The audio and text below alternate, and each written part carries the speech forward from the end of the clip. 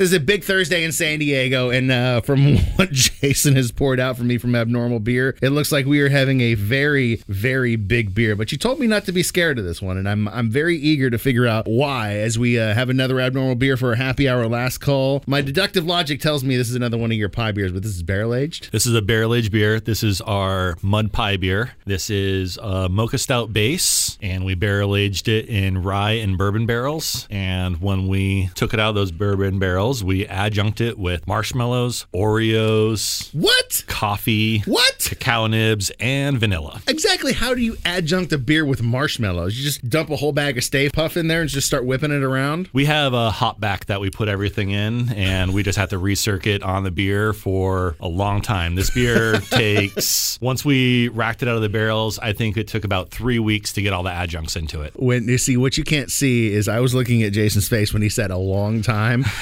That's a man, he gets no sleep. It's drinking pastry stout every day, multiple times, with different people, figuring out what adjuncts are coming through. Oh, and you know what? I actually forgot one. There is also toasted almonds in here. Honestly, where a lot of pastry stouts are really heavy, this is not. It's light, it's easy drinking, it's flavorful. It's funny, as it warms up in my palate, I get all those layers of flavor from the adjuncts you put into this beer. And that's exactly what we're going for. You know, each sip you can pull out something different. You let it warm up a little bit more, and the beer can totally change. Well, with a name like barrel-aged mud pie, first of all, I can't imagine there's much of it left. So if you stop by the 4S Ranch tasting room at Cork and Craft, get it. And two, it probably is an easy dead seg with a song from Primus. My name is Mud. Let's do it. Why? Why? If you have T-Mobile 5G home internet, you might be hearing this Why? a lot. Why? Every time your internet slows down during the busiest hours. Why? Why? Because your network gives priority to cell phone users. Why? Good question. Why not switch to Cox Internet with 2 times faster download speeds than T-Mobile 5G home internet during peak hours? Okay. Stop the whys and visit cox.com/5G home for details. T-Mobile prioritizes certain T-Mobile phone users over home internet users during times of congestion.